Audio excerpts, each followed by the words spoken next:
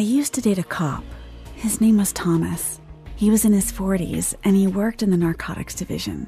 One of his biggest hobbies was researching local crime history, especially crimes involving prohibition in the 1930s. His interest and his knowledge of it made him a kind of celebrity historian.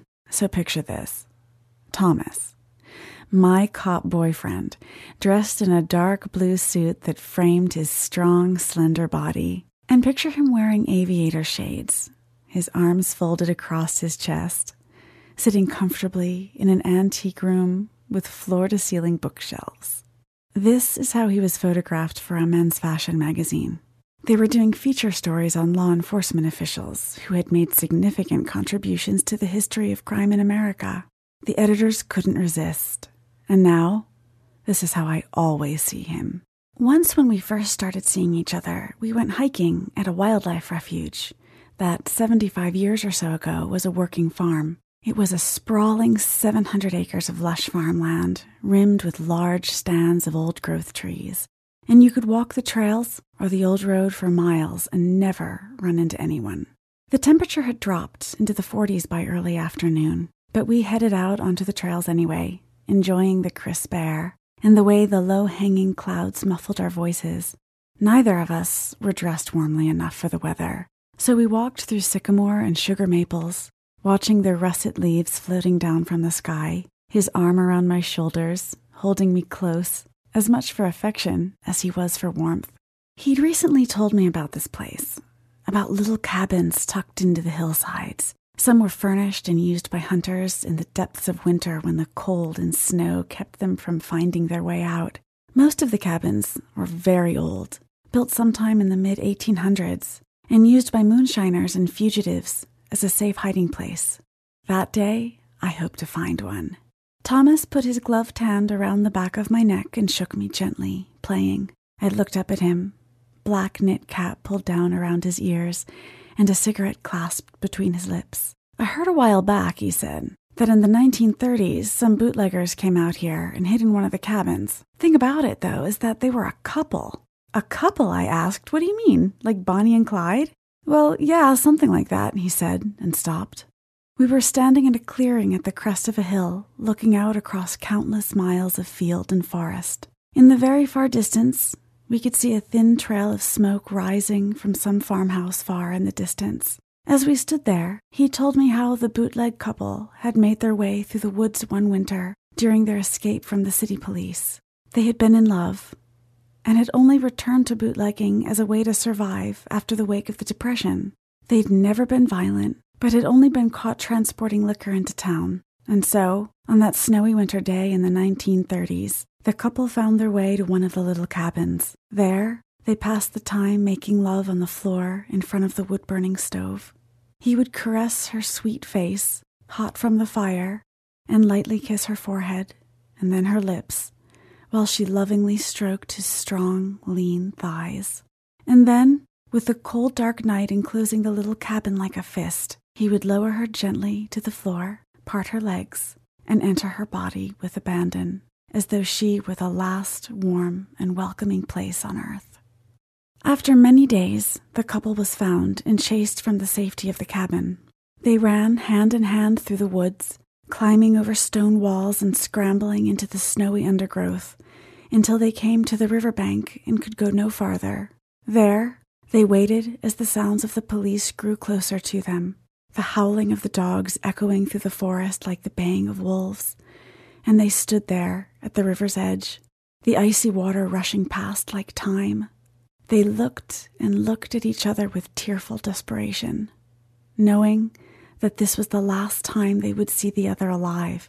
And then, without a word between them, they plunged headlong into the frigid water and let it carry them, embracing, away from all danger, away from the world that had been so callous, so cold, and so cruel. "We have to find that cabin," I said. "You've got to take us there." Thomas looked at me squarely, raised his eyebrows, and said, "It's kind of a pull from here, you realize that." "I don't care," I said. "We've got to find it. It's like paying homage to that couple, don't you think?" "I suppose," he said as he grabbed me around the waist. "I'd do anything to make you happy." After about an hour of hiking, we finally came to a little cabin at the edge of a clearing.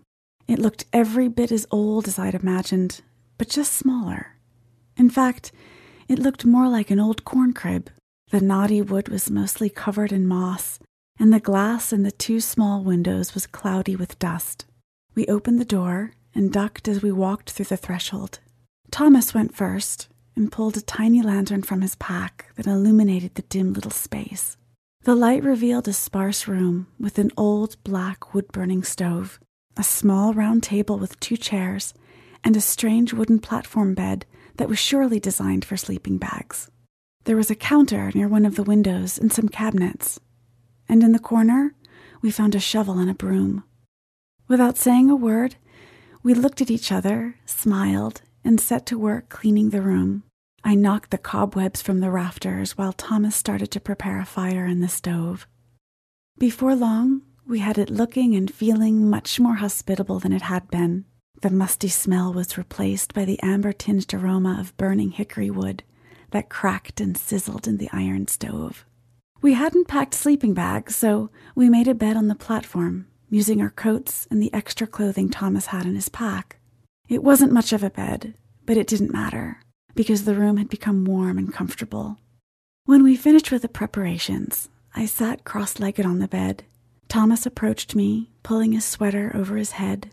Then he leaned down over me, taking my mouth in his, sucking my lips as I stroked his chest. With one hand, he fumbled at the buttons of his pants, and I helped him, feeling his hardness through the denim. He never stopped kissing me as I slid my hands through the zipper, freeing his massive erection. I caressed it. I massaged the arrow-shaped crest of the tip, spreading the pre-cum over his skin with my thumb.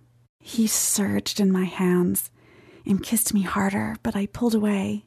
I pulled away to bury my lips in his chest. His erection was throbbing as I made my way down his belly and finally to his cock. I slid it into my mouth, all of it, down to the base and up again, the tips of my fingers dancing lightly just ahead of my lips, sliding softly up and down his shaft. He lifted me onto the bed, pulled off my pants, and then slid effortlessly inside me, just enough to part my lips. Then he pulled out and rubbed the head of his penis up and down my lips, circling my clit before he plunged into me, pushing my legs back with his hands so that my knees were by my ears. All of his weight was on the backs of my thighs as he penetrated me, slowly at first, and then harder and more vigorously. I felt him growing inside me, throbbing, when suddenly he pulled out again. I reached down and led him up to my breasts and then back into my mouth. And as I circled his shaft with my tongue, he climaxed, and I took him in, all of it. Afterwards, we fell asleep together on that makeshift bed, naked in front of the little wood-burning stove that made the lonely space so warm again. And that night, I dreamed of the lovers who had been in that very same cabin so many years before, their ghosts lingering in the shadows, pleased perhaps by our lovemaking or soothed by our presence. Either way, finally free to escape this world, happily into the next.